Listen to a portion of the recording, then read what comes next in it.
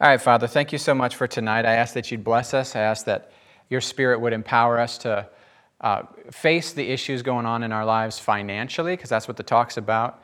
I ask, God, for the courage not to look away and for an openness to hear you speak against biases and childhood experiences and learned behavior and reactions and stuff that we're carrying we don't know we're carrying. We ask that you'd retrain us so that we can make money, save money, and give money away for good causes without being wrongly related to money. In Jesus' name, we ask, God, that you'd put power on the youth group, that you'd lift up the name Jesus, that whoever's talking over there, it's probably Kate, I don't know, but if whoever's talking over there, that you'd help them, that you'd open the young people's hearts, that you would put discipline in their daily lives, that they would learn rhythms and rituals that would serve them well to keep them in your presence all their days. Amen. So the topic is money. I'm going to start with just seven, let me count real quick, 7 statements about money, and then I want to end by sending us to, I hope you guys have smartphones, because I want to end by sending you to take a quiz that will measure, and if you don't have it, I'll email it later or message you guys later. Well, then you get it later. Yeah, okay, so I have a QR code, but I'll send the link to the prayer thread or in the email or whatever later. But I have the questions too. So you could do it on paper with a pen. But all right, first thing is starting with statement number 1 about money. And I put this first for a reason. God is our provider. It's one of his names. He is our provider. He is our provider. He is our provider. I know a lot of us feel completely like it depends 100% on us, but God says the only reason you can have strength is because I give you strength, and the only reason your wits will work is because I make them fruitful, and I am your provider. When they were in Egypt, they had the Nile. It would flood and it would go out, and it would flood and it would go out. It was so easy to trust that they were going to have enough when they were around the Nile. Because they would flood, and then the soil would be so rich when it retreated because it had just sent all this wonderful sediment everywhere that was just full of nutrients. Then they go out into the wilderness, and the first thing they have to learn is there's nothing there if God don't feed them. So they went from a place where they were used to depending on provision from below, and he took them on a journey where they had to depend on the invisible God to provide from above. He's like, the whole point, I wanted you to know, man doesn't live by bread alone, but by every word that proceeds from my mouth. The same God that provided the manna wanted them to learn a lesson from the manna. Your life source is not natural, but supernatural. He wants us to depend. God wants us to depend on him for our daily bread. I know we're in such an affluent country compared to like all human history, that when's the last time you prayed for your next meal not knowing where it came from? I can't remember a time I prayed for my next meal not knowing where it would come from. I have so much stuff in my fridge and freezer. Like my family's headed off to the store to get food way before we run out of food. In fact, I can't remember a time we've run out of food, but all the children think we've run out. There's nothing to eat. Translation, there's nothing I want to eat. But like Christians before us all over the world and Christians right now in other parts of the world, they have come to know God as provider in a different kind of a way than we have. You know what I'm saying? The missionaries I visited in India, they know what it's like to tell the children that we're fasting and praying. And what are they fasting and praying for?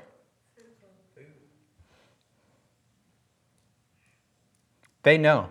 They know that. I don't know that. They know that. Okay, God is our provider. Matthew chapter 6, Jesus, these are words of red. Therefore I tell you, do not worry about your life, what you will eat or drink, or about your body, what you will wear. Is not life more than food? Is not the body more than clothes? Look at the birds of the air.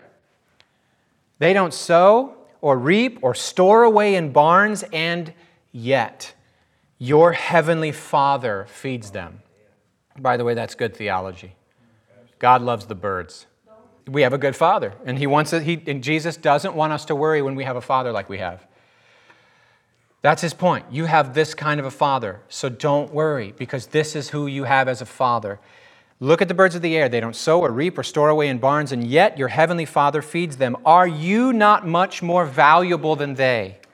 And can any one of you, by worrying, add a single hour to your life? And why do you worry about clothes?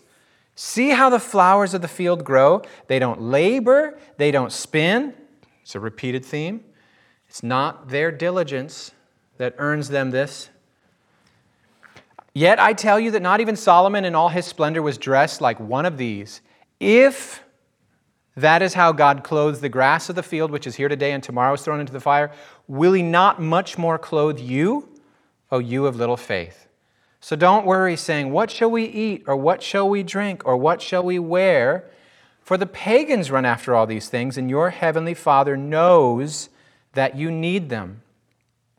Verse 33, Matthew 6, but seek first his kingdom and his righteousness, and all these things will be given to you as well. Therefore, do not worry about tomorrow, for tomorrow will worry about itself. Each day has enough trouble of its own. Amen. The principle of Sabbath says, for one day a week, I'm required to let go of the illusion that everything depends on me. If I can trust God to keep my world from chaos for one day, then maybe when I pick my work back up on Monday, I can still hold that same trust. And instead of picking up my work and my worry, maybe I can pick up my work, but keep that heart posture of trust. And then there's the thing of like every 7 years they were meant to don't plant food. What the heck are we going to eat? In you know what? And he says, well, here's what I'm going to do. I'm going to cause your crops to be triple the year before. And that's not principles working for you. That's miracles. Yeah. Do you see the difference? Yeah, I'm not specifically responding to what you said. I'll have to think about that and maybe, well, you know what I say, and this is cliched because I say it so much, but that's also, when something's cliche, it's usually because it's really true. So my thing is, Evan, you should definitely talk to God about that, and not one time for a big healing moment, but as often as those anxieties come up, make them a matter of conversation with the Lord. Do you know what I mean? So that's, okay, point number one, God is our provider. Point number two, about money. Money's a blessing, so it's really a compound sentence. Money's a blessing, but greed is a vice, and generosity is a virtue. Money is a blessing, but greed is a sin, if that's an easier word for you than vice. Money's a blessing, but greed is a sin and generosity is a virtue. Some of us have sort of turned money into being evil. Money's evil. Money's evil, therefore people who have it are evil. People who don't have it are good. But darn it, we sure do need it. So I guess you can never win. Are you hearing what I'm saying? Oh, those darn rich people, they have it because they're evil and they went after it. They shouldn't have gone after it because trying to get money's evil. But we wish we had it, but aren't you glad we don't have it? It's just a bunch of contradictions in there. Whereas some three true statements would be, money's actually a blessing. And you can go through the whole Bible and show that money's a blessing. But greed is a sin and generosity is a virtue. So here's some statements under that heading. Jesus said it's hard for the rich to enter the kingdom, Matthew 19:24. And when he said that, it was shocking. Not just to the Pharisees, it was shocking to his own disciples because their worldview was set up. They'd read the Old Testament. They'd seen the fact that God promised to financially bless his people if they obeyed him. Didn't God promise that all over the Old Testament? All over the Old Testament. If you'll obey me, I'll bless you financially. So all the people of Jesus' day thought that if you were rich, it was an evidence that you were pleasing to the Lord. And that if you were poor, it was an evidence that something about your life is ungodly. Are you with me? So Jesus says, actually, money makes it hard. Money's a snare. This is what he says. It's hard for the rich to enter the kingdom of heaven. Now, what's he saying? Well, I'll let you guys work on that in a second. Then he says, Luke, blessed are the poor. Whoa, wait, what? Blessed are the rich is our whole biblical theology, say the people of Jesus' time. Now, is Jesus saying you can't go to heaven if you're rich, but you automatically go to heaven if you're poor? No, poverty's not helping anybody get to heaven. And neither are riches. But he's attacking their assumptions hardcore. Okay, John the Baptist, do you guys remember when the people came to John the Baptist seeking, counsel? What do we got to do? Because he's like, repent. Jesus is coming soon, repent. The kingdom's, here we go, repent. And they go, what do you mean specifically? Which is a great question. Do you guys remember what he said? Stop taking advantage of people. If you're a tax collector, stop collecting more than you need. If you're a soldier, stop taking advantage of your position as a soldier to just take people's stuff. If you got more than one coat, give one away to somebody who has 0 coats.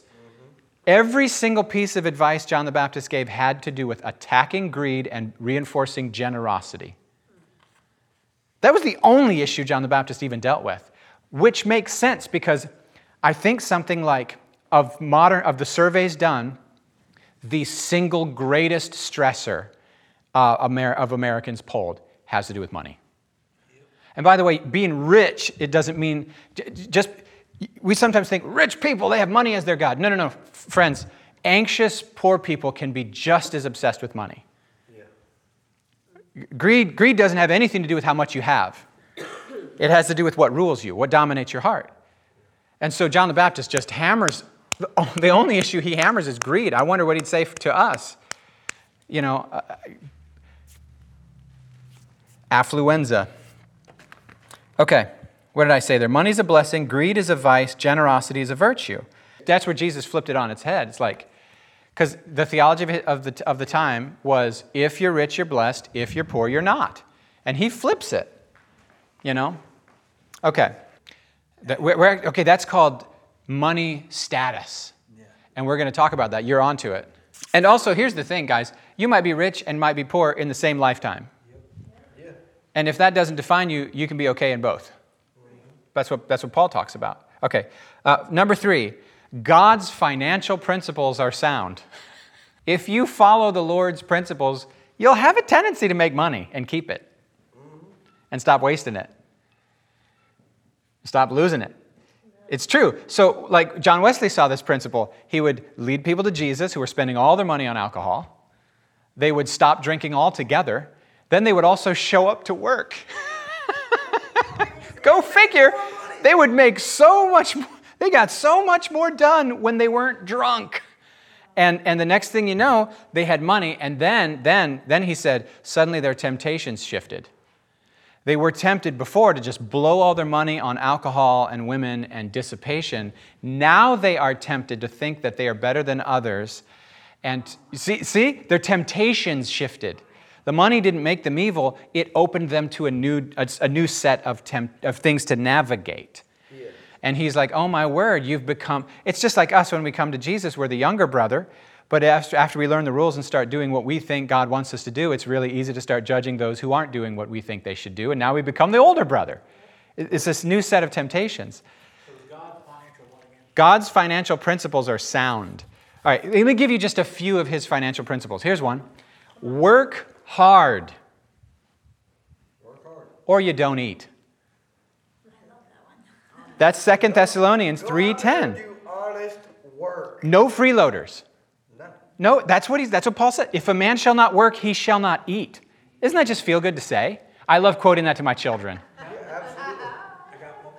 This is literally a sentence that you hear in my household. Did you earn your food yet? You'll hear Tim say that to the kids. Okay, so it's just like my buddy who called me the other day. He said, are my fears, I'm going to draw a parallel application. My buddy who called me saying I'm afraid of death, he said, is it a sin that I'm afraid of death? I said, insert name here, I said, if I hand my little kid a 50-pound bag and I say, hold this, it's not a sin that they can't hold it. They don't have the strength. But if I hand it to my 16-year-old and he throws it on the ground and says, I ain't doing that and walks off, I said there's a difference between rebellion and weakness. Okay, Stan? So the application here would be, if you are disabled, elderly, or whatever the issue is, you can still contribute stuff to people, right? There's still work that you can do, but it might not be work that makes it as easy to make money. You know, and the point of making money is to not just take care of your needs, but to have something to contribute to others, because we as Christians are about others.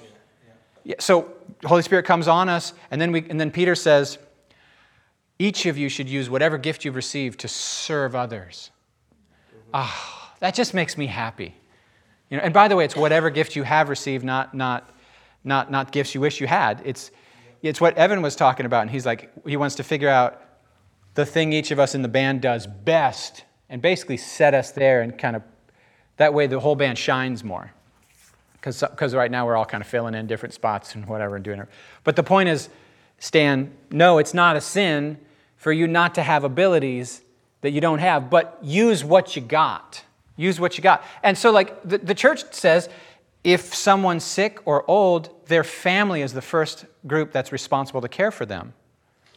It doesn't say, well, I guess they just don't have legs. I guess they're going to starve. No, that's silly. Number 1, work hard or don't eat. I'm sorry, this is number 3. God's financial principles are sound. I said work hard is principle 1. Another one, don't rob God. Don't rob God of his tithes and offerings. In fact, it's the one thing where he actually says, test me. Bring in the whole tithe, Malachi chapter 3. Bring the whole tithe into the storehouse and see what I do. Again, this is not principles working for you. It's miracles working for you. So don't rob God. This is again, miracles, not principles. We talk a lot about principles, but this isn't principles. This is miracles. God says, I'm going to do, if you give me money instead of the principle of now you have less, I'm going to do miracles and provide for you. That takes faith, guys. That takes faith. Because I remember back when my faith was so small on this, that was what I told people was, well, the only promise I can make you on tithing is if you give the Lord 10%, you won't have it. But you should still do it. And what was the verse about the... Oh, Malachi 3:10. Okay, 3:10. Yeah, test me and see what I do. Bring in the whole tithe and see what I do. Money reveals priorities. This is another principle, God's principles, or the Bible's, what did I call it? Financial principles. Money reveals priorities. You want to know what matters to you? Look at what you spend all your money on. And then the other thing is, it doesn't just reveal priorities. What you spend your money on actually guides your affections. It's the 1, 2, 3, 4 principle. You know what verse I'm talking about? 1, 2, 3, 4. 2 follows 1, 3 follows 2, 4 follows 3. Luke 12:34, where your treasure is, there your heart is. Because I always expected he should be saying, where your heart is, there your treasure is. And he actually says the opposite, which is really empowering to me. Because what that means is if the kingdom isn't your priority, you can start to give your money and your time and your attention to the kingdom. And the next thing you know, it will begin to take up more space in you. Because your affections will follow your connections. Here's another one of God's principles. Save. There's Proverbs 21:20 says that a wise man's house is full of treasure and oil, but a foolish man already spent it and ate it. As soon as he gets it, he has no self-control. He has no, it's all immediate gratification. I do what I feel. I don't have self-control. I don't think ahead. Now, me, you know. I can't wait till Tuesday. I can't wait for 3 months. I can't wait to, yes, I'll buy it now. I'll swipe the card. I won't save up. I just want it now. That's a fool.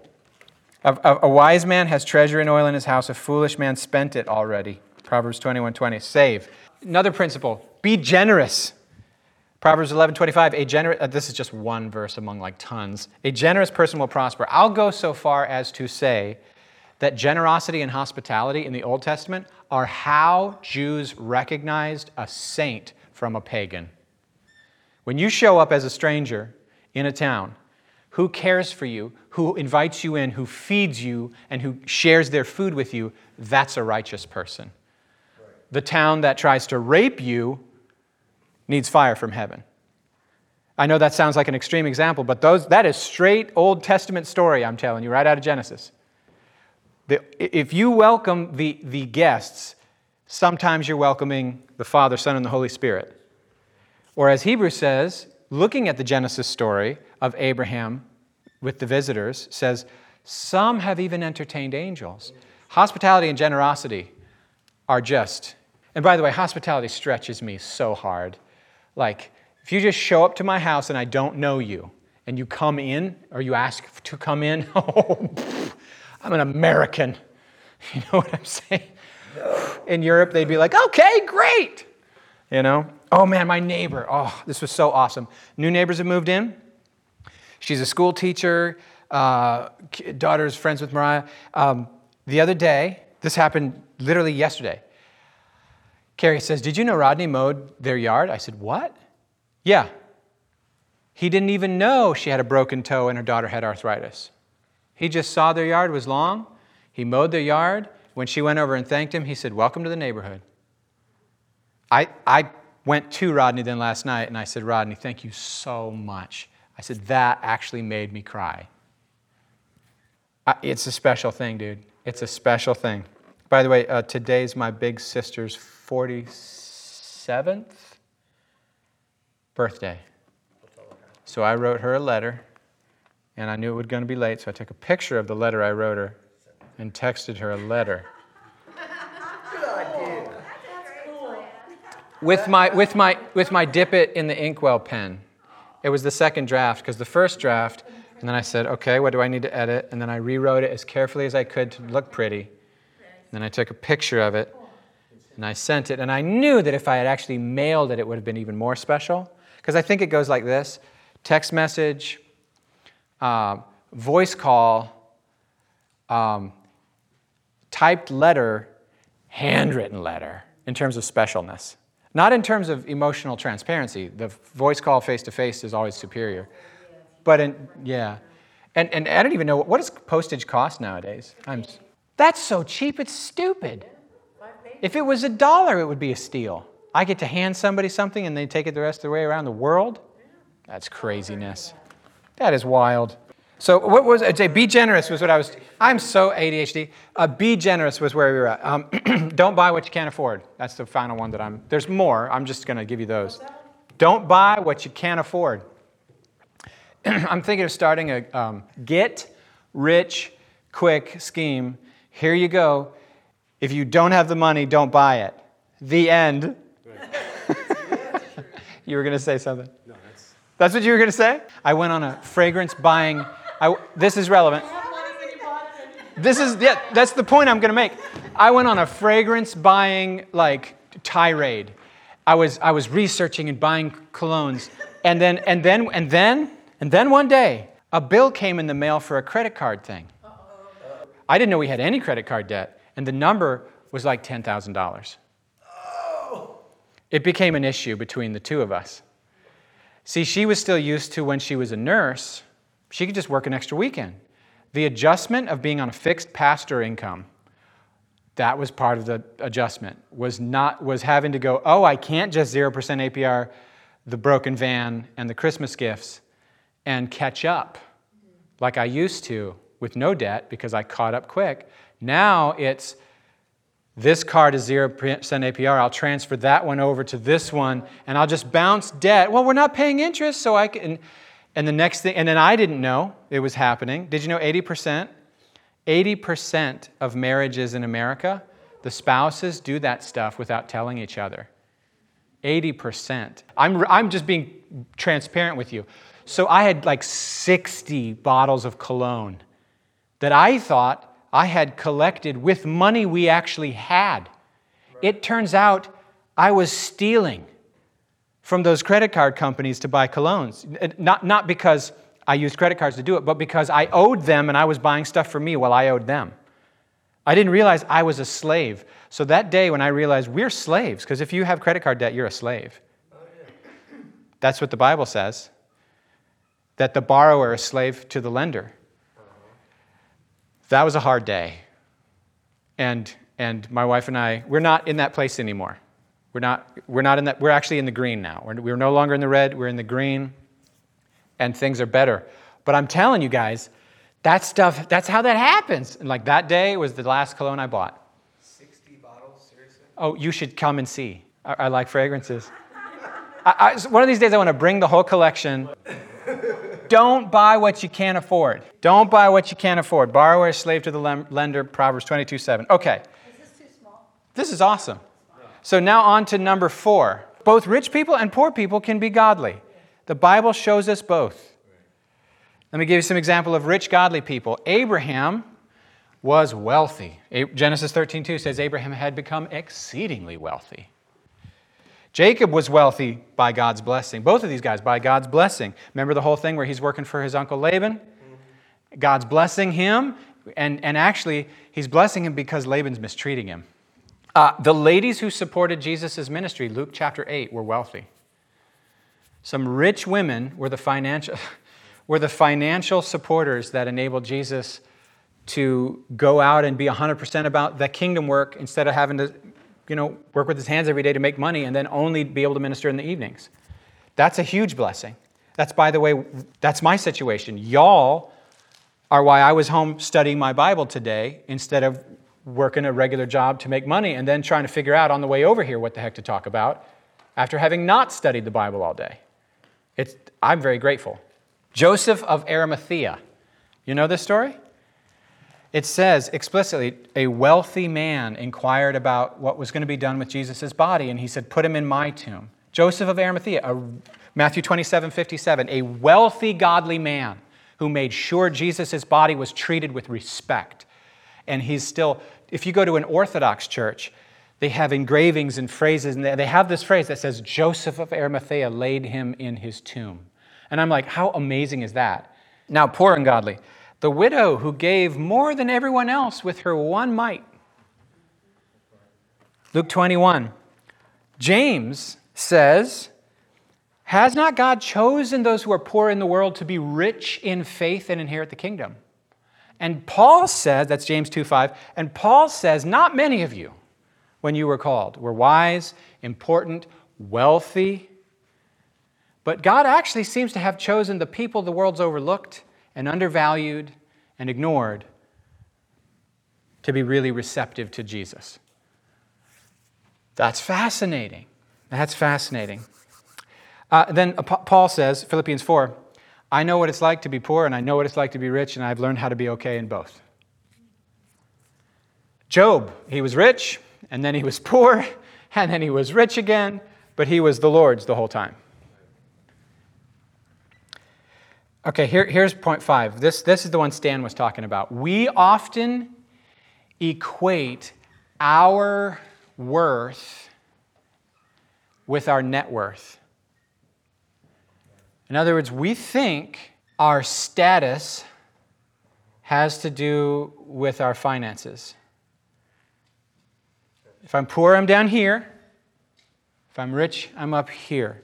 If I'm working class, I'm in a comfortable middle. People do this, which is why the Bible has to exhort people to not mistreat the poor. Because there's a contempt implied, and that has to be pushed against. So God says, Deuteronomy 15, give generously to the poor and do so without a grudging heart. And then because of this, the Lord, again, miracles, not principles. And because of this, the Lord your God will bless you in all your work and in everything you put your hand to. There will always be poor in the land.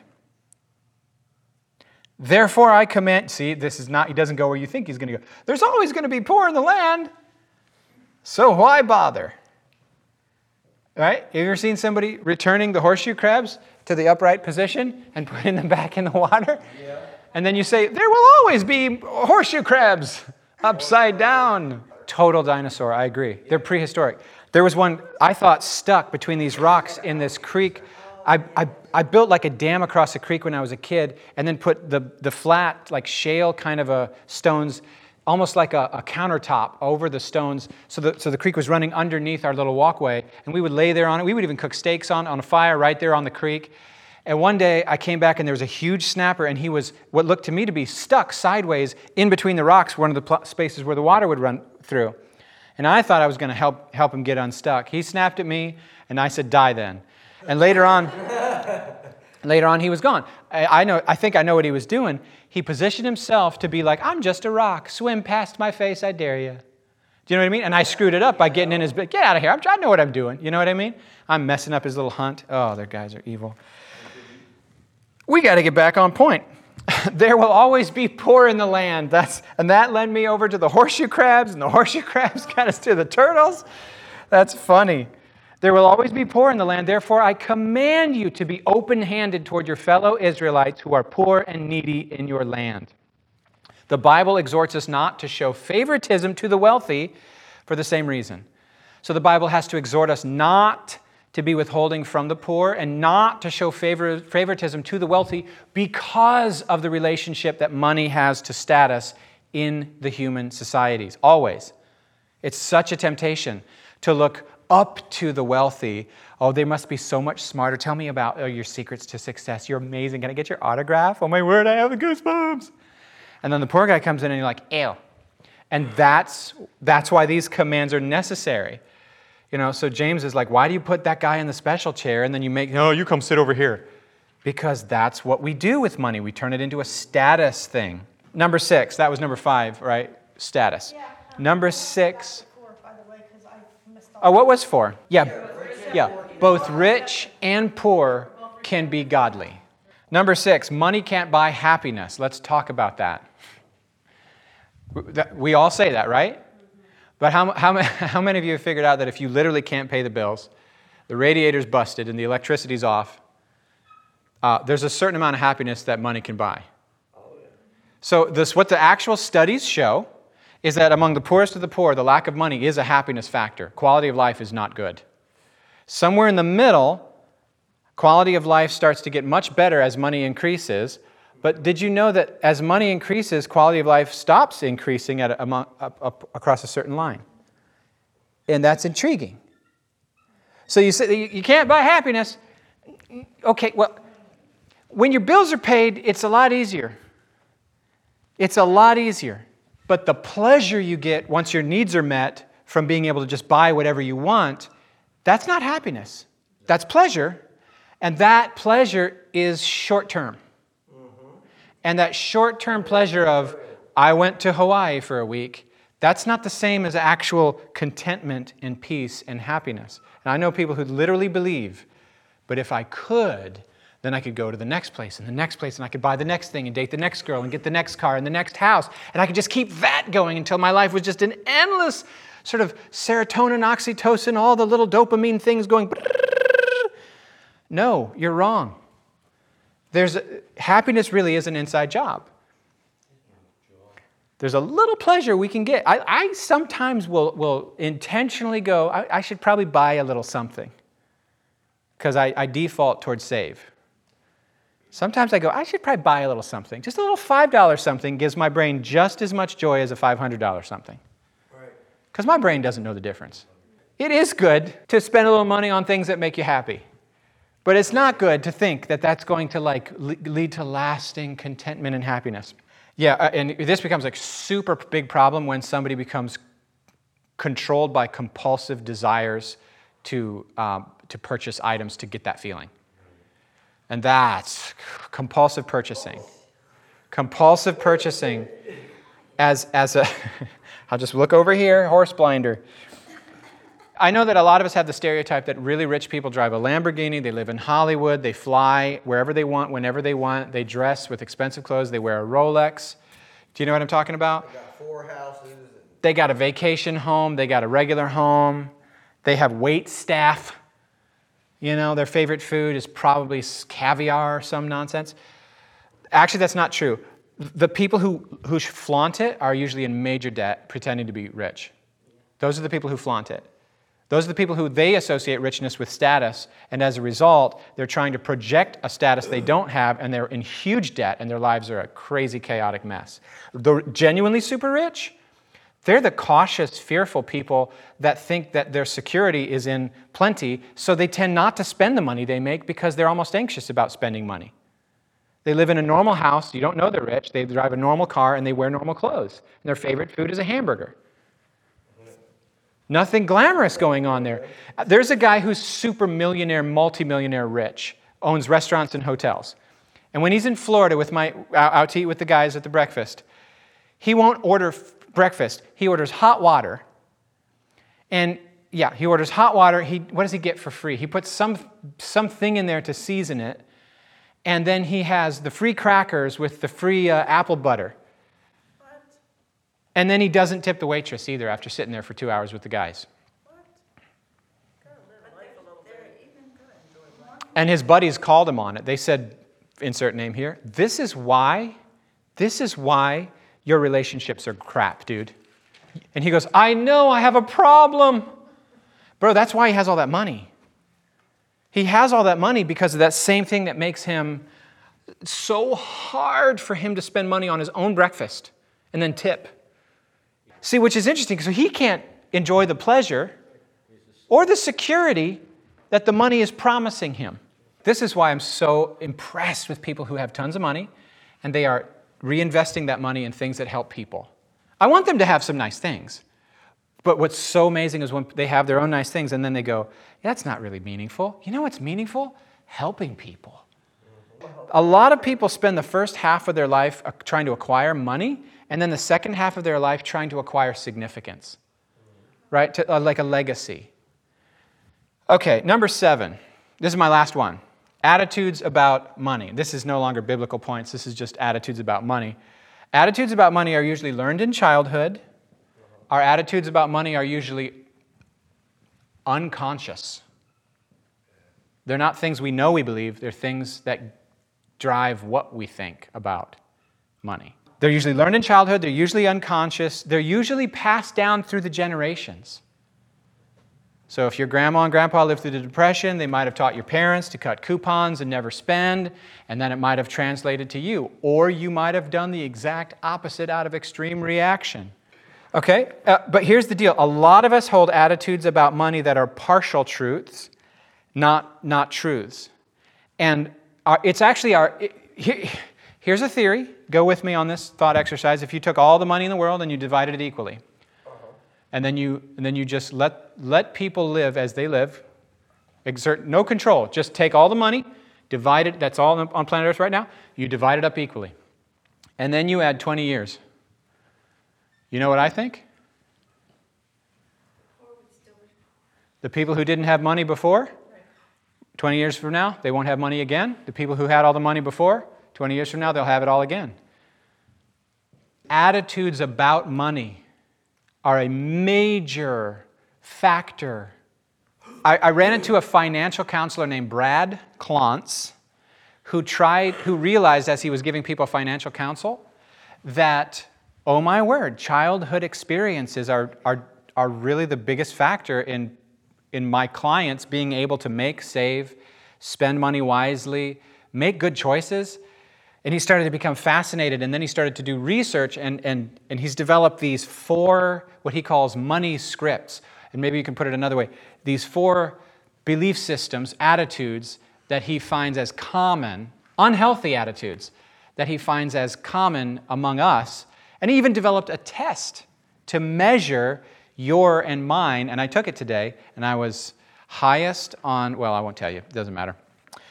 Okay, so the top stressor in the United States, I think I said this earlier, is financial.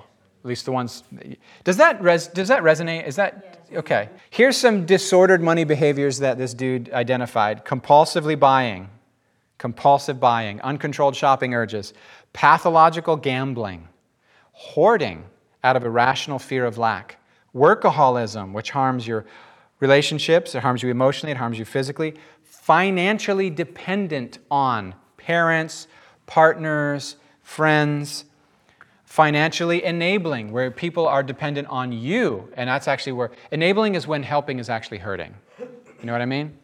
I'm keeping you from changing by keeping you limping along, vaguely functional. Financially denying, this is a big one, man. It's too stressful, I can't think about it, maybe it'll just get better on its own. In fact, I'm so stressed that I think, babe, let's go out to eat.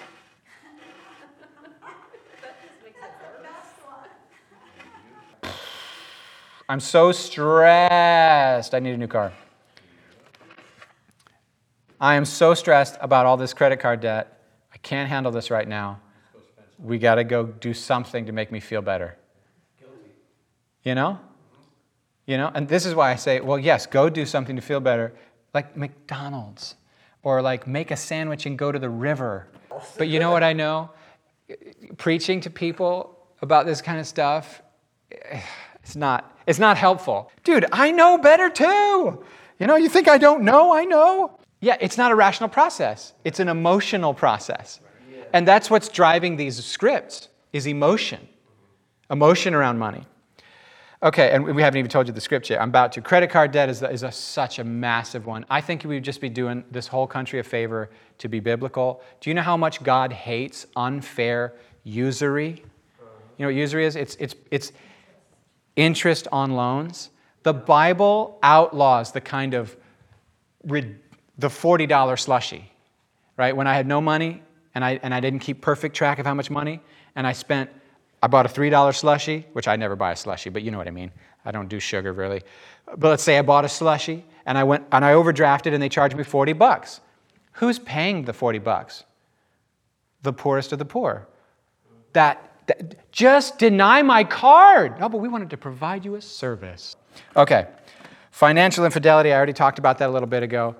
The 2010 survey revealed that 80% of spouses admitting hiding money or hiding expenditures from their spouse. Hiding money from your spouse because you know if they know I have it, they're going to spend it. Or hiding expenditures knowing if they knew I was spending this, we'd have conflict over it. And I just don't want to have conflict over it. Women tended to be more likely to buy clothes for themselves or gifts for others without telling their husbands. Husbands were more likely to buy alcohol or music without telling their wives. This is not sexism, this is just data. It's nice when the data you can't accuse me of sexism. The data said that. Not, I didn't say that. The information did. Here's the 4. Are you ready? The 4 scripts. Number 1, money avoidance. Individuals who score high on money avoidance believe that money is bad or that they don't deserve money. Money's bad, and I don't deserve money. The money avoider sees money as a source of fear, anxiety, or disgust. If I had a bunch of money, I would be terrified. I'd be terrified my friends wouldn't be my friends anymore because it would put me in a different group, and I want to stay in this group.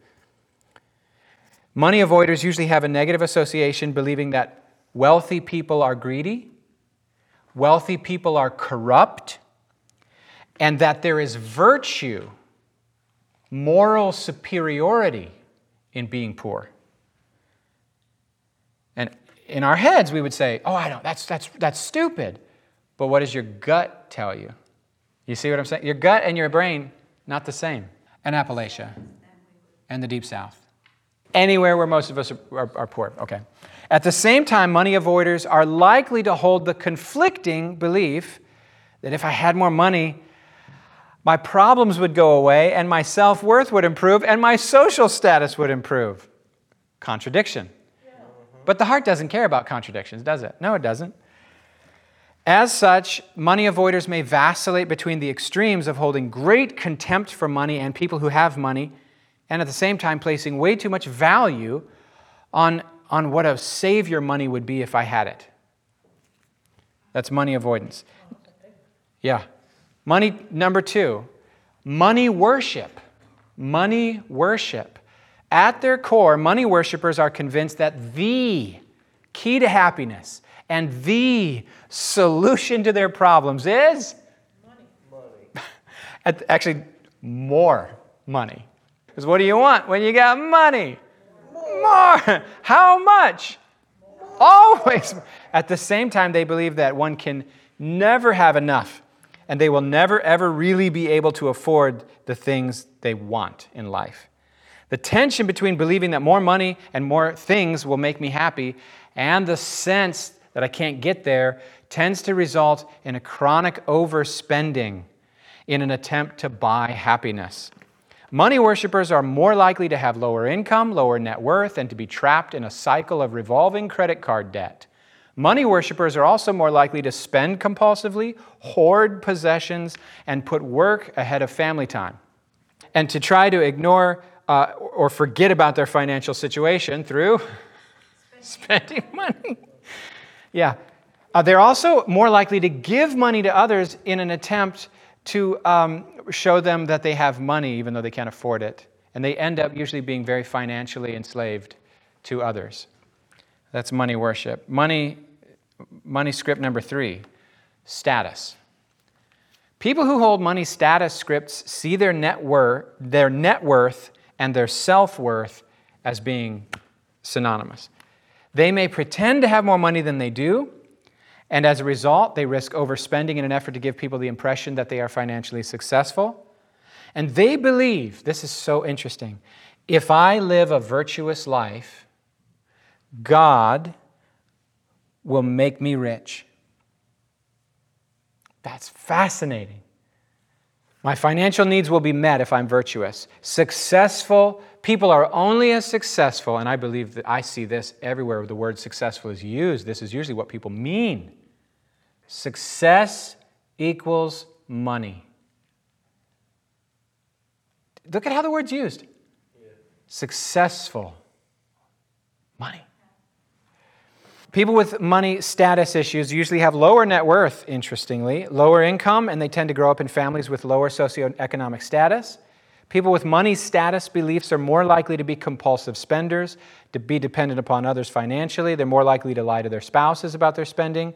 Holding to money status beliefs is also predictive of pathological gambling. And they may gamble in an attempt to win a huge sum of money because in that huge win, it's proving to themselves and others that I'm somebody. Money as status. Final one, money vigilance. Money vigilance. Alert, watchful, and concerned about their financial welfare. The money vigilant believe it is important to save, and it is important for people to work for their money and to never be given financial handouts. And if they can't pay cash for something, we're not buying it. They are less likely than others to buy on credit. I hate credit, by the way. I'll just tell you, I scored highest on this one, and they told me, why don't you spend some of that money and enjoy it? I was like, well, I don't have much because I'm not married to someone who has my... So I ferreted away in a secret cubbyhole. I have a thing of cash that I kept a secret. Carrie knows it's there. She's been steadily whittling it away. Okay. They have a tendency to be anxious and secretive about their money, except with their closest friends. So if you ask somebody who's money vigilant, how much money you got in the bank? They ain't going to tell you that. They would much prefer to talk about their sex life.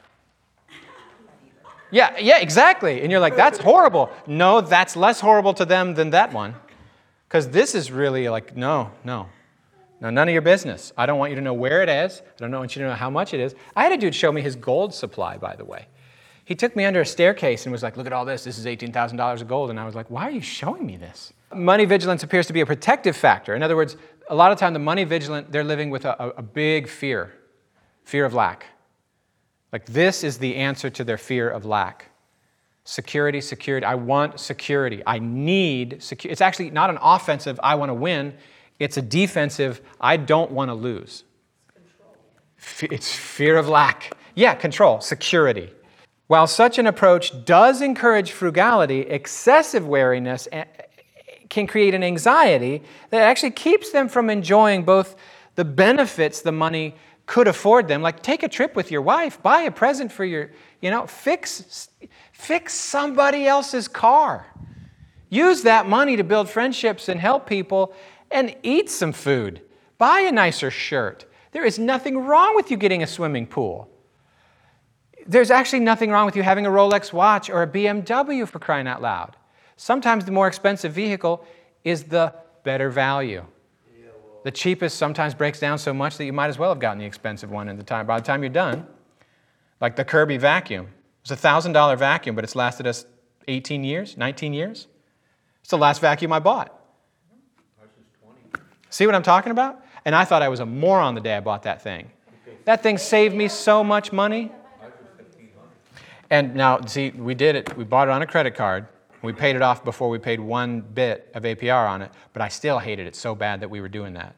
That I was pressured and anxious. Credit cards freak me out. Because this is my type. This is me. I'm the guy who's like, don't spend. And This guy right here, he won't buy anything that he hasn't thoroughly researched and made sure he's getting the best possible price. I tend to buy things used or refurbished or open box. Because I'm going, just when I was pulling in, I said, I just bought a Zoom P4. I researched for like 8 months to make sure I wasn't getting the wrong product. And then I bought it refurbished, which basically means somebody looked at it and then put it back in the box and sent it back to the store. And I saved $70 on it because of that. I bought it for $150 shipped. What am I trying to say? This is me, guys. I'm that guy. My computer is refurbished. The screen has a little blip in it because it was refurbished. This is me. These are $17 on Amazon. Welcome to Tim. Okay, ready for the test. I'll just read you some of the questions. You're supposed to rate them strongly disagree, disagree, a little bit disagree, agree, strongly agree. So here's the questions. I don't deserve a lot of money when others have less than me. Things would get better if I had more money. Most poor people don't deserve money. Disagree with that. You should not tell other people how much money you have or how much money you make. I agree with that. Rich people are greedy. More money will make you more happy. You can have love or money, but you can't have both. Disagree. It's wrong to ask others how much money they have or how much money they make. It's not okay to have more money than you need. I feel like you guys are actually answering in real time, so that's kind of fun. I'll just stand over here. Wait, what was that question? It's not okay to have more money than you need. There will never be enough money. I'm never going to buy anything unless it's new. Oh, man, Poor people are lazy. Money is what gives life meaning. People shouldn't get handouts. Good people shouldn't care about money. Ooh, that's a churchy belief, isn't it? Yeah, that is. Yeah, good people don't care. Your self-worth equals your net worth.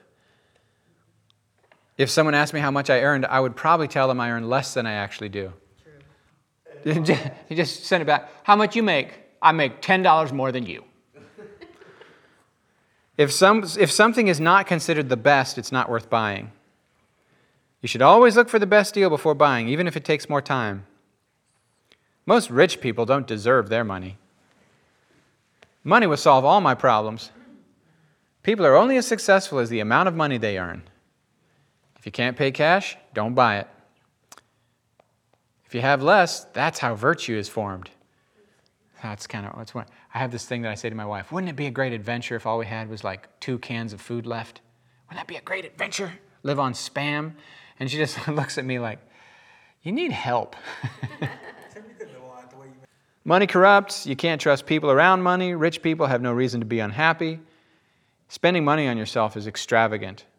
Being rich means you no longer fit in with your old friends and family. Hey, if you're a good person, your financial needs are going to be taken care of. The rich, they don't appreciate their money. They take it for granted. Anyway, they're basically repeating the same 4 things over and over to try to figure out where you are with each of these 4. We're basically done. Was this weird? This was a little weird, right? Was it a strange one? Necessarily, because you learn a lot about it. Everyone has different belief systems when it comes to money. This was fun for me today to take this test and realize that, okay, I am a saver, whatever that means. I want to fess up to something. The $10,000 credit card debt thing was not my wife doing it to me. It was the arrangement of our marriage see, now I feel like I'm going to cry again. See, I'm just warning you. The arrangement of our marriage was such that certain things stress me out, and then I stress her out. Right. And she ends up figuring it out. So she was carrying that load by herself.